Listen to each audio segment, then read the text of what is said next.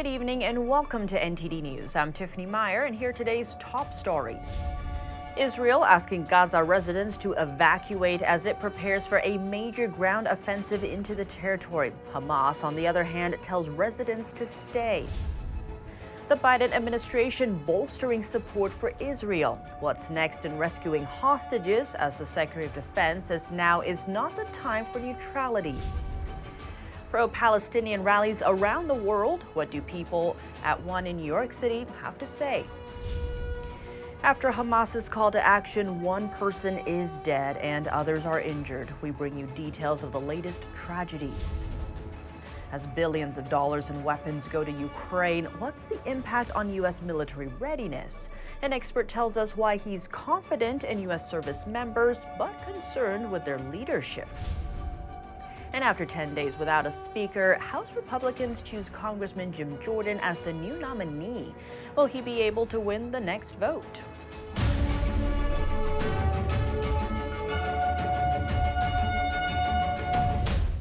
Over 3,100 people dead as the war between Israel and Hamas enters day 7. Israeli troops are preparing for a ground offensive into Gaza as they tell local residents to flee.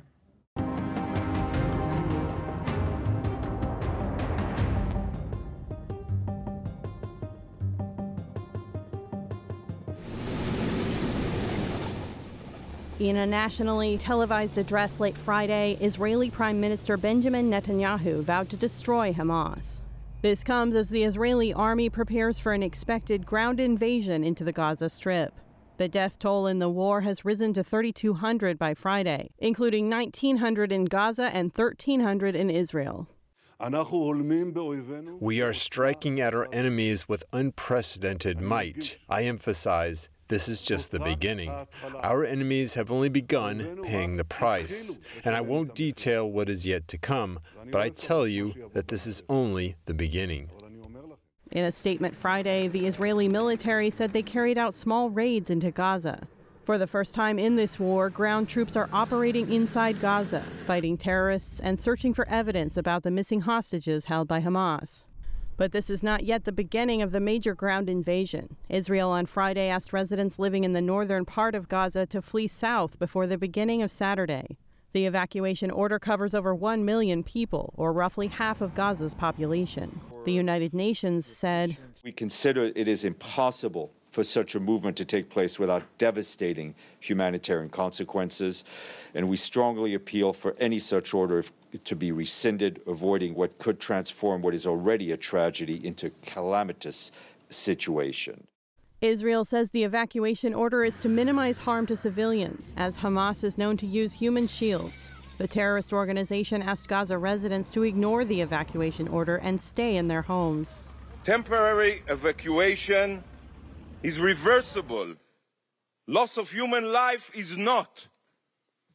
What we all hear is not the UN's concern for civilians. What we hear is the UN's indifference to the murder of 1,300 Israelis. The UN is making it clear that it doesn't want Israel to defend itself. To the north of Israel, shelling occurred on Friday between the Israeli army and Hezbollah along the border with Lebanon. Reuters News said one of its videographers was killed during the exchange of fire. 6 other journalists were injured. Israel said it will investigate what happened. Reporting by Allison Lee, NTD News. The Biden administration today reaffirming support for Israel. Joining us now live is NTD's White House correspondent Iris Tao. Good evening, Iris. How is the administration reacting to Israel's call for Gazan civilians to evacuate ahead of a possible ground invasion? Good evening to you as well. The White House today acknowledged that it would be, quote, a tall order for 1 million people to evacuate Gaza, which is already a combat zone. And President Biden, in the speech this afternoon, again vowed to stand with Israel while also noting a need to address a humanitarian crisis in Gaza. Watch. The United States, make no mistake about it, stands with Israel. It's also a priority for me to urgently address the humanitarian crisis in Gaza, that the overwhelming majority of Palestinians had nothing to do with Hamas. And as Israeli Prime Minister Benjamin Netanyahu is vowing to destroy Hamas, U.S. Secretary of Defense Lloyd Austin is in Israel and telling Netanyahu that the U.S. is sending over munitions at the speed of war. He says now is not the time for neutrality. Watch.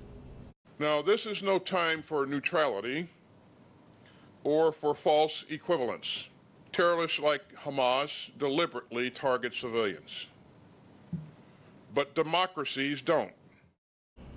And when it comes to the hostage crisis right now, U.S. Secretary of State Antony Blinken is meeting with leaders in the Middle East to try to secure the release of the roughly 150 hostages now in Hamas' hands, which includes less than a handful of Americans.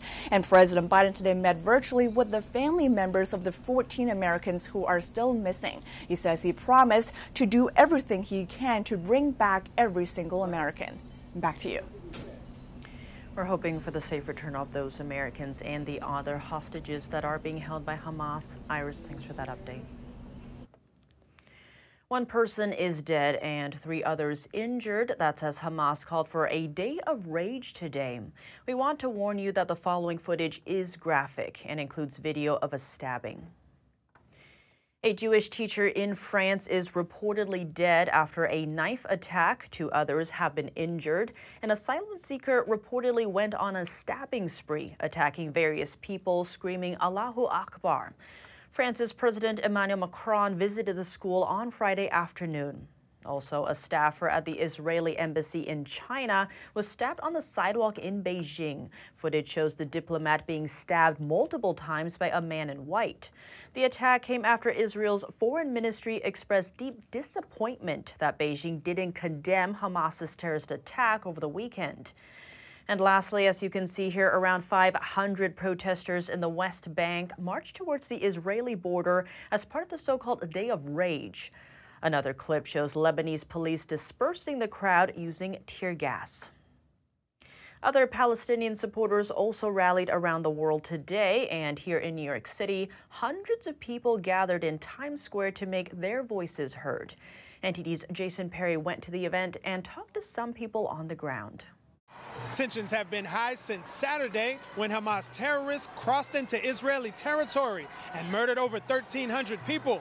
That terrorist act sparked the war between Israel and Hamas. Since then, many have been vocal about their feelings for both sides in the war. Many people are gathering here in Times Square in New York City on Friday. A former Hamas leader called for action in support of Palestinians, and tens of thousands joined in protests in the Middle East and around the world. I spoke to some people here in Times Square to get a better understanding of how they feel about the situation.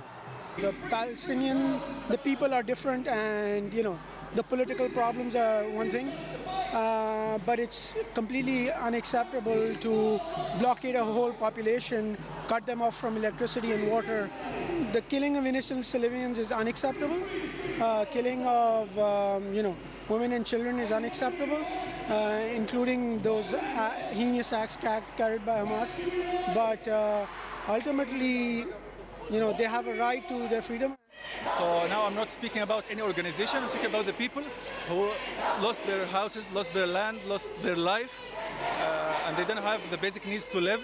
Even under the siege and after all this situation, they don't have the basic needs. So I don't know what's the solution, but the solution now, they have at least to stop killing them. I hope the people who are helping the other side, which is Israel, to stop, to at least go see the other side. Don't have only one source of information, check the other side and learn about it or educate yourself about it. Although city officials have said there are no credible threats to the city, every member of the NYPD is in uniform and ready. Jason Perry, NTD News, New York. The U.S. has sent tens of billions of dollars worth of military equipment to Ukraine as multiple conflicts in other parts of the world are escalating. How is this impacting American military readiness? We're joined by an international military strategist who tells us that his concern is not with the preparedness of U.S. military service members, but rather with the politics of their leadership. Darren Gobb, thank you so much for joining us. Great to have you back on the show. Hey, thanks, Tiffany. Always good to see you. Thanks for having me on. To begin, with this new war in the Middle East, the U.S. is still sending aid and arms to Ukraine. Now, the Pentagon has been warning Congress recently it's low on funds to resupply weapons in the States. Now, foreign policy experts are warning there could be a potential Chinese invasion of Taiwan. How ready is the U.S. military resources? Well, Tiffany, I think resource-wise, materially, there are certainly some challenges that need to be investigated, mostly on the munitions side, because that's what we've been sending a lot of. And we've got lines of manufacturing that are inactive right now. There are some funding concerns in there, but I would say that the money is there in the overall budget. We spend plenty of money. We could actually prioritize this along with things like our southern border to do what we need to do. My biggest concern, though, right now when it comes to the military and its readiness is the chain of command that starts in the White House. The readiness and the ability to actually engage in a conflict and be able to be the leadership that this nation needs to win in such a conflict, should we choose to engage in it, doesn't exist. And so that is my greatest fear. Most of the people in the military will do their job, will do their mission, and they'll want to do it the best they can. But right now, they're not adequately led to give me any confidence. I want to get to that, but on the point of munitions, how does the U.S. replenish that? You mentioned funding, but is there also manufacturing concerns? How fast can the U.S. replenish its supplies? Well, some of the concerns I've heard is that in order to replace everything we've sent over already will take 10 to 12 years if we started right now. You can cut that significantly, but not only through the funding stream, but also by reactivating lines of manufacture that are not being used right now. That is a significant concern. If you look at, let's just say you've got a manufacturer able to make 155 millimeter artillery shells, and they've got two main lines of manufacturing. Well, they may have two others that are there to be used, but they're just not running due to material to supply to it, employees to run it, and the entire supply chain behind it. That's the problem. So we can wrap it up if we have the willpower we need to do it. The question will again come down to that willpower. And on the note of willpower, what's your understanding of the U.S. military readiness if we are called into a shooting war? Generally, I'm concerned about it, but not fearful of it, because the American soldier, sailor, airman, and Marine have shown throughout history their ability to adapt to any environment and overcome even the greatest odds. And sometimes it takes a while to get there, but that's just the reality of history. And I'm very confident in the majority of our military forces and their willingness to win on a battlefield if called upon to do so. Like I said, though, I am concerned about the political will, and some of that political will is in uniform too, wearing a lot of stars that just aren't ready for something like this and are not right for the job. And historically, the Chinese Communist Party has said it wants the U.S. engaged in 4 overseas wars, one of which has to be a terror group. What's your understanding of what we're seeing right now unfolding? Well, and again, this for those of us who work in the foreign policy and strategy arena and have for years, we watch these things develop over time. We provide the best warning we possibly can of the scenarios that will likely develop. And for the last few years, specifically, we were able to see Afghanistan, and then we cautioned about the fact that Ukraine would probably blow up next, and then we talked about something was going to happen in the Middle East. And so far, I mean, sadly, and unfortunately, we're batting 1,000 within the people that I work with.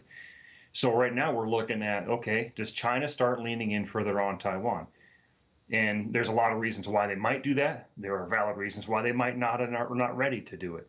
But it's one of those things that we should be looking at, because the only way for China to look at Taiwan and not worry about America specifically is to keep us busy elsewhere.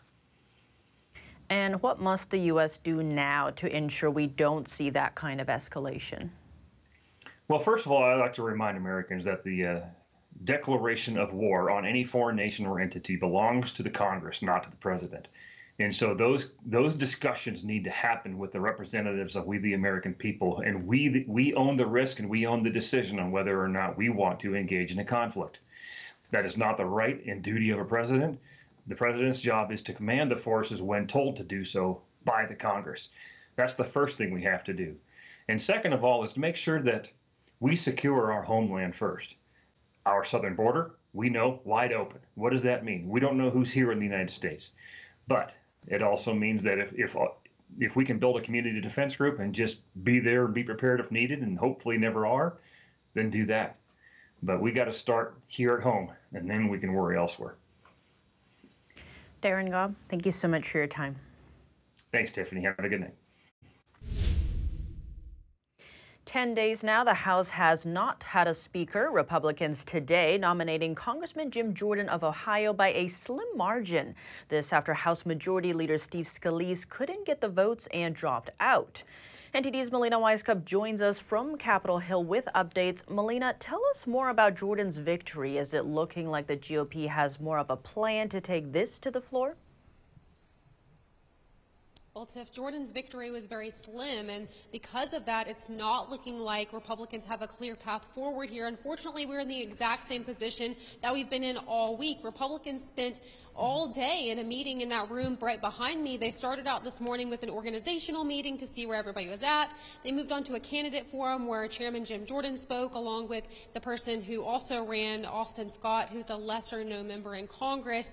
Then they moved on to 2 internal votes. But about Jim Jordan's victory here, it was very slim. That nomination vote, he only won by 124 votes, which was super surprising because that means Austin Scott, the other candidate here, the lesser-known candidate, won around 81 votes, and he says he wasn't even running for the reason of the fact that he wanted to become the speaker, but instead he was running for the sake of trying to save the House. He said he's worried because Congress is not functioning right now, and that's the only reason why he was running. But Jordan's slim victory was also surprising considering that he did have the support from big names like former Speaker Kevin McCarthy. Listen to this. Sir, are you endorsing Jim Jordan? I think Jim Jordan would make a great speaker. So we saw McCarthy right after he came out of today's day-long meeting yet again, and he said that he was still optimistic that Jim Jordan could shore up the support needed to win a full floor House vote. That second internal vote that they took was not on the nomination itself, but instead it was asking members whether they would be willing to back Jim Jordan if they did take this to a full floor vote, and 55 members said that they were not willing to back him still, so there's still some division. Now what Republicans will be doing, they're leaving for the weekend, but Jim Jordan has his work cut out for him now. He's now having to reach out to those 55 members and try to figure out a way to win them over. Here's what members are saying about Jim Jordan's chances to be able to do that over the weekend. I think certainly we are going to have a situation where people from around the country are getting involved. You're going to have people calling their members of Congress, encouraging them to support Jim Jordan, because at the end of the day, Jim Jordan is the grassroots candidate. He is someone who really resonates with the base of the Republican Party. It's not news to you news people that there are deep fractures within the Republican Conference. That's been the issue from the beginning. And it takes the right person to be able to manage all aspects of that. Giving him the space over the weekend to unify the conference, hopefully that'll work. If it doesn't, then we have to move on to the next round. And Congressman Andy Barr, that comment you just heard from him about maybe some other candidates having to step up, that's if Jim Jordan isn't able to secure those 55 votes over this weekend. So that's something we will be tracking. Now, another interesting point here, and something that Republicans haven't really been talking much about, is whether or not to expand the powers of the temporary speaker, the Speaker pro tempore Patrick McHenry, to allow them to get some legislative action moving right now while they're still trying to work this out. Democrats are now pressing Republicans on that, but they're unwilling to take this path so far. Tiff? Does sound like it's still unclear if we'll have a speaker by this weekend. Melina, thanks for that update. Coming up, United Auto Workers President Shawn Fain updating union members on walkouts this morning. He says strikes are entering a new phase. We talked to NTD Business's Don Ma for the details. And in California, one strike ends as another continues. Negotiations fail between Hollywood actors and studios, while healthcare workers at Kaiser reach a deal. Details on that and more when we come back.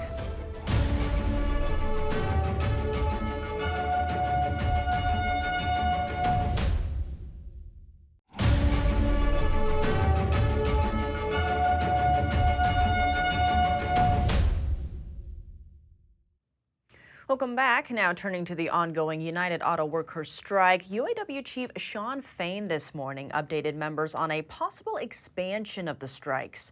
We spoke with NTD business host Don Ma for more. Don Ma, thanks so much for joining us. Yeah, as always, Tiff, great to be here on this Friday evening. To begin, give us a sense of what he said. Right. So Fain said earlier today, this morning, that they're actually entering a new phase of striking. So for the first time since the strike began a month ago, Fain said that potential future strikes will not just be limited to Friday announcements anymore. He said that expansion of strikes could actually happen at any time now going forward. And as for today, he did not announce any new increasing strikes, but still just recently, the United Auto Workers Union shut down Ford's biggest plant in the world. And why is Fain not waiting for Fridays anymore for strike expansions? Yeah, I think the reason for this, from what I heard from Shawn Fain this morning, is that he doesn't want to wait anymore. He doesn't want to give the big three extra time. If he sees an offer from the big three that he doesn't like, he will expand the strike immediately. He doesn't want to have a pattern for them. He wants to be unpredictable, and he's going to announce strikes with very little notice. And I think personally, shortening the amount of time between strike expansions can actually get them offers faster. It can make negotiations go faster. And this may be important for them because they want to save money. They don't want to draw out the strike because their strike money fund is limited. And with the strike at Ford's biggest plant, how many UAW members are on strike in total? So now about 22% of around 150,000 UAW workers at the Detroit 3 automakers are on strike. So that's about 32 to 33,000 workers off the job in total. And as I mentioned earlier, around 8,700 union members at Ford's biggest plant were called to walk out on Wednesday. And that, let me just mention, that was a big hit for Ford because its Kentucky truck plant is its most profitable operation. It generates around $25 billion annually, which is a sixth of the company's global automotive revenue. So the plant builds Ford's Super Duty pickup trucks, the Lincoln Navigator, and Ford Expedition large SUVs. And what was Ford's reaction to all of this? Well, Ford said that the decision from Fain was grossly irresponsible. But, you know, it seems the company wasn't surprised, given that Fain has said that his strategy is to keep the Detroit 3 wounded for months through reputational damage and industrial chaos. The reason why Fain decided to strike at Ford's biggest plant was because he demanded an offer from Ford, but Ford didn't give him a new offer. A senior Ford executive said the company is at the limit of what it can spend on higher wages and benefits for the United Auto Workers. Automakers have actually made more than doubled initial wage hike offers and even agreed to raise wages along with inflation and have given improved pay for temporary workers. But it seems like the union isn't satisfied with that. It still wants higher wages. Well, Don Ma, thanks for that update. Thank you so much. Hollywood actors continue to strike after contract talks break down. Meanwhile, Kaiser has now reached a deal with healthcare worker unions after a 3-day strike last week. Striking Hollywood actors hit the picket lines in full force on Thursday, a day after negotiations between Hollywood studios and the SAG-AFTRA Actors Union broke down. The negotiations were suspended as the two sides clashed over streaming revenue, the use of artificial intelligence, and other issues at the core of a 3-month work stoppage. SAG-AFTRA's chief negotiator said actors would not participate in Hollywood's upcoming award season without a contract. Well, I mean, honestly, award season is important, but it's certainly not our top priority. Our top priority is making sure we have a fair deal for our members. So, you know, if this negotiation doesn't get resolved, if this strike doesn't get resolved before award season, I can assure you that SAG-AFTRA members will not be participating. The breakdown in talks interrupted attempts to end labor tensions that have put most U.S.-based film and television production on hold. It cost the California economy billions and left thousands of crew members without work. I mean, we just want protection so that they can't use our face in perpetuity and continue to make money off my face in perpetuity without ever having to pay me again. They want to keep making money off the work we do and not give us the money for the work we do, and that's just not fair. We want to get back to work. We want everybody to get back to work, you know what I mean? SAG-AFTRA has been on strike since July. The union resumed negotiations with studios last week after the Writers Guild of America ended its work stoppage. Meanwhile, Kaiser Permanente and healthcare worker unions have reached a tentative deal. Last week, a 3-day strike over wages and staffing levels involving 75,000 workers in multiple states officially ended on Saturday. Workers returned to their jobs in Kaiser's hospitals and clinics that serve nearly 13 million Americans. Details of the agreement were not immediately released, but both sides can expect a full announcement soon. Coming up, Israel orders civilians to evacuate the northern Gaza Strip, but where can they go? We explore one possible destination. And Hamas is armed, trained, and supported by Iran, yet an author says the White House was downplaying the connection. Find out why and what he says about possible involvement by Hezbollah when we return.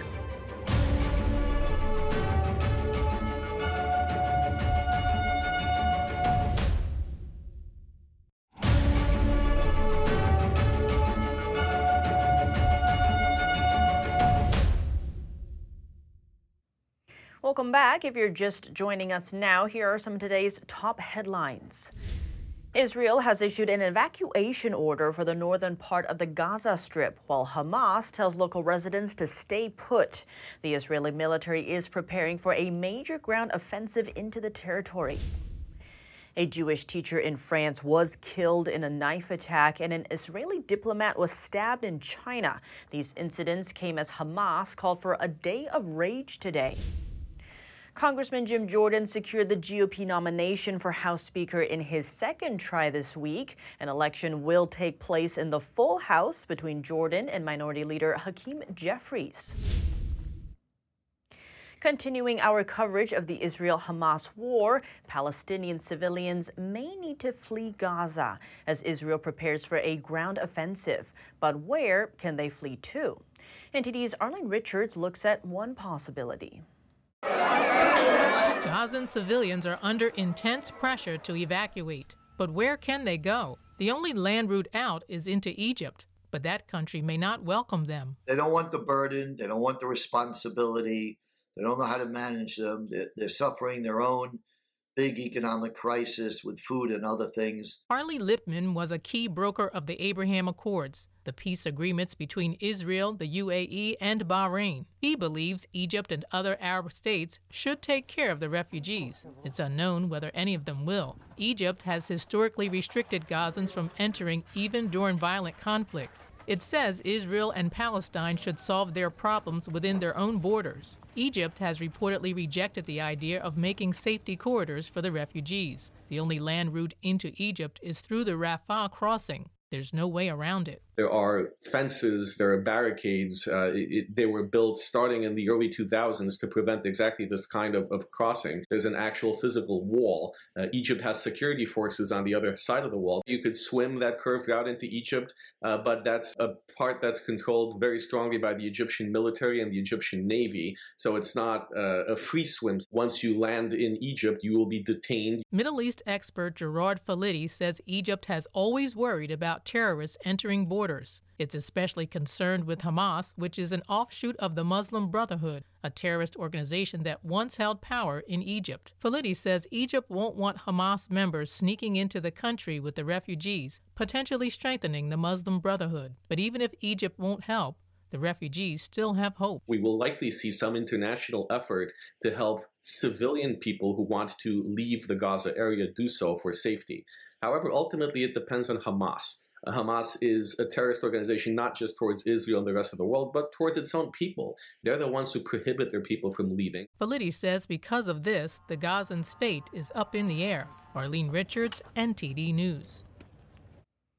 What's the connection between Hamas and Iran, and has the U.S. added fuel to the fire? We spoke with Lee Smith, the author of The Strong Horse, Power Politics and the Clash of Arab Civilizations. He's also the host of Over the Target on Epic TV. Lee Smith, thank you so much for joining us. Great to have you on the show. Thank you for inviting me on tonight, Tiffany. To begin, we're hearing reports that Iran is behind this Israel-Hamas attack. What are we finding out about that? Well, I mean, it was to be expected from the beginning that that's what was going on. I mean, that's how Hamas is armed, and that's how Hamas is trained, and that's how Hamas is supported. The White House was keen to obscure this bit of information for quite some time because the White House wants to partner with Iran. We've seen the sums of money that the White House has made available to Iran over the last several months. But of course, this goes back to the Obama administration when they made hundreds of billions of dollars available to the Islamic Republic of Iran. So we've known from the very beginning that Iran was involved in the operational planning. It was simply the White House wanted to hide this information because it's embarrassing to them. And Lee, there's also reports that Hezbollah could be joining the fight against Israel. Hezbollah is more powerful than Hamas. How likely are we to see that, and how would that change the dynamic of the war? Well, I mean, the Israelis have mobilized 300,000 reservists. So, of course, not all of them have been sent to the south. Some of them have been sent to the north in preparation for the possibility that Hezbollah might actually move on the north. We'll see what happens. It will depend. It will depend on what Israel does in the south and whether Iran decides to unleash Hezbollah as well. If Hamas is getting rolled up entirely in the south, and it really looks like they're in danger of that we may see the end of Hamas, then it wouldn't be surprising at all if Tehran unleashes Hezbollah too. And Lee, you wrote a book on the power politics and clash of Arab civilizations titled The Strong Horse. How do you understand this war? Why now? Why now? Well, I see it right now because the Biden administration, this is the big thing about all the money that the Biden administration has made available to the Iranians. And it's not just that. The Biden administration wants to restore the nuclear deal. The Biden administration is signaling friendship with the Islamic Republic of Iran. So it's not just weakness. We hear many people saying, oh, the Biden administration is weak. Donald Trump is really strong. It's not just weakness. It's they're signaling friendship. They're signaling that they won't do anything about it, right? Because they don't want to interfere in future initiatives with the Islamic Republic. So, insofar as the title is The Strong Horse, that's what it's really about, right? It's about who is going to set the order for the region.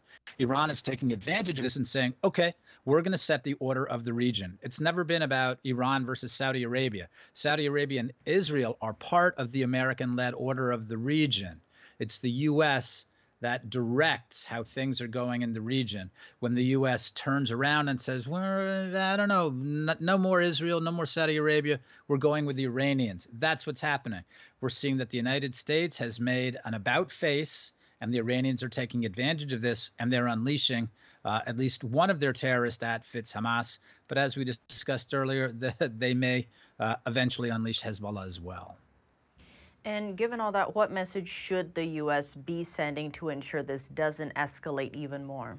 Well, they're not going to, unfortunately. I mean, what they've done is they've deployed they've deployed a carrier group in the Eastern Mediterranean, but that's not there to deter Hezbollah, or it's not there to support Israel. What the purpose of that is to help impose a ceasefire when the Biden administration and the international community wants to call an end to Israel's counter against Hamas.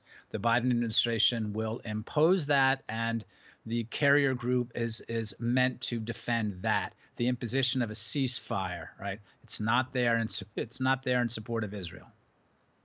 And zooming out, there's been a lot of statements from world leaders about this war, but one party that's been quite silent is the Chinese Communist Party head Xi Jinping. His foreign ministry did issue something, but he did not. What do you make of his silence? What's at stake for China in this region? Well, I mean, China's the head of the rising anti-U.S. bloc, and that bloc includes Russia and Iran, as well as Iran's terrorist assets throughout the Middle East. So I imagine that the CCP is very happy with developments here.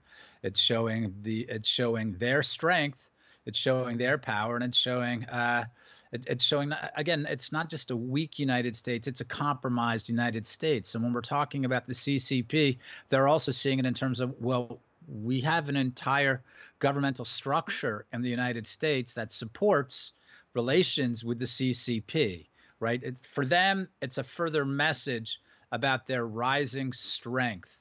And with a particular faction in the U.S. political system that is more inclined to side with the Chinese Communist Party, as well as its partnership with Iran. It's a very messed up and confusing time right now in American politics, and I know it's going to be hard for a lot of our viewers to believe it. Why is the United States tilting toward Iran?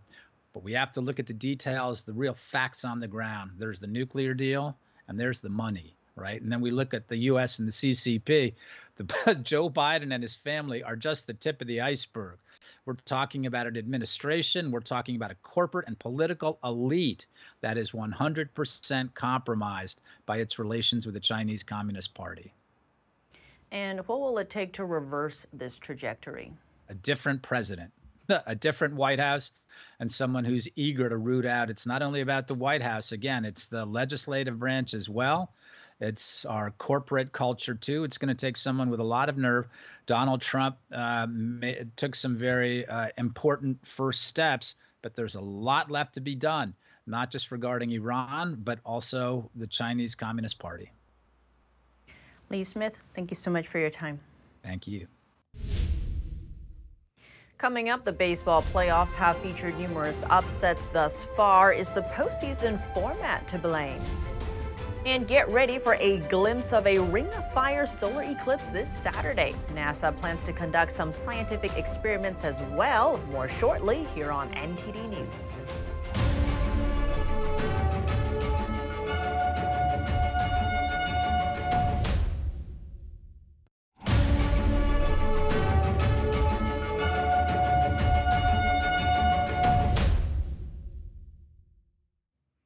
Welcome back, and now for your sports news, we're joined by NTD's Dave Martin.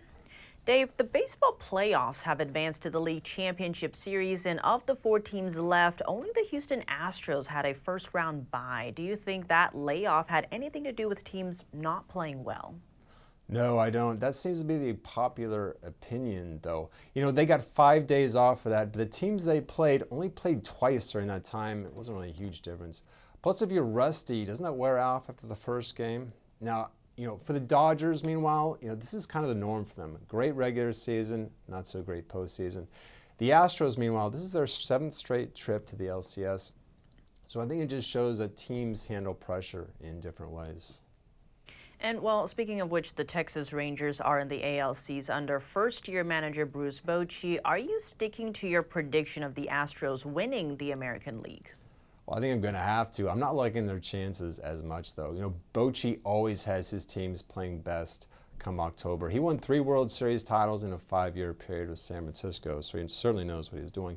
But also, there was some talk between Houston and Texas after Houston came back to beat them for the division title.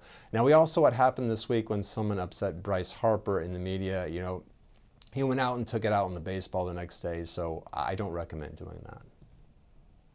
And now, moving on to football, the Chiefs beat the Broncos last night in a game where Russell Wilson threw for just 95 yards. Are you surprised he hasn't really had a bounce-back season under Sean Payton? Yeah, I'm also surprised the team is only 1-5 under Sean Payton. You know, I think it's time to give Pete Carroll his due. Wilson played 10 years under Carroll in Seattle, made 9 Pro Bowls. All of a sudden he goes to Denver, his numbers go down. Meanwhile, his replacement there, Geno Smith, a career backup, all of a sudden has become a Pro Bowl performer. So, you know, clearly it's not a coincidence. I think it's safe to say that Pete Carroll really knows what he's doing with these quarterbacks. And now, looking at the college game, the Pac-12, as we know it anyway, seems to be going out with a bang. 7 teams ranked in the top 25. What would it mean for the conference if USC wins at Notre Dame this weekend? It'd be huge. You know, in the Pac-12, there's probably 3 teams that have a legit claim to the playoffs right now: USC, Oregon, and Washington. If they win at Notre Dame tomorrow, it really helps their strength of schedule. You know, this is a conference that's only placed 2 teams in a 9-year history of the college football playoffs. You know, and the SEC this year, they're kind of down. There's even a remote chance they could get 2 teams in. But it all starts tomorrow at Notre Dame. I think they've got a good shot to do it. And as always, thanks for joining us, Dave. Thank you, Tiff. Parts of America will have a chance to catch a solar eclipse this Saturday. The moon won't completely block out the sun, which will create a ring of fire effect for viewers on Earth. NTD's Andrew Thomas has the details. This Saturday, millions in the Western Hemisphere will be able to experience an annular solar eclipse. The phenomenon occurs when the moon passes between the sun and the Earth. Because the moon is at its furthest point from our planet, it won't completely block out the sun. The result is called the ring of fire effect. It appears a little bit smaller in the sky than the sun and can't quite cover the entire sun. But what will happen is, for some people, they'll see the dark side of the moon completely surrounded by the bright rim of the sun, the ring of fire, they call it. NASA plans to conduct some scientific experiments at the same time. We have a triple launch. We're launching one rocket just before, one during, and then one right after the peak eclipse. And they're going to be looking at the temperature of the atmosphere. They're going to be measuring the contents of the ionosphere. The sun will never be completely covered, so observers are advised to wear proper eye protection. Jeremiah Letta is ready. We had previously traveled to follow the eclipse. The last time we went was in South Carolina. And we went to South Carolina to capture the eclipse, to photograph the eclipse. I photograph lunar eclipse. So we always try and follow big events. This Saturday's eclipse is just part 1 for stargazers in North America. On April 8, 2024, a total solar eclipse will be passing over Mexico, the US, and Canada. What drives us is it gives us a destination.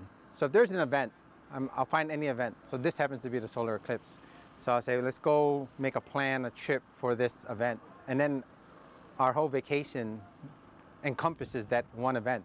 NASA says after April 8th's total solar eclipse, the next viewable total solar eclipse in the US won't be until 2044. Andrew Thomas, NTD News. If you have any news, tips, or feedback for the show, you can email us at eveningnews@ntd.com. That's all for today's news. Thanks for tuning in. I'm Tiffany Meyer. Good night.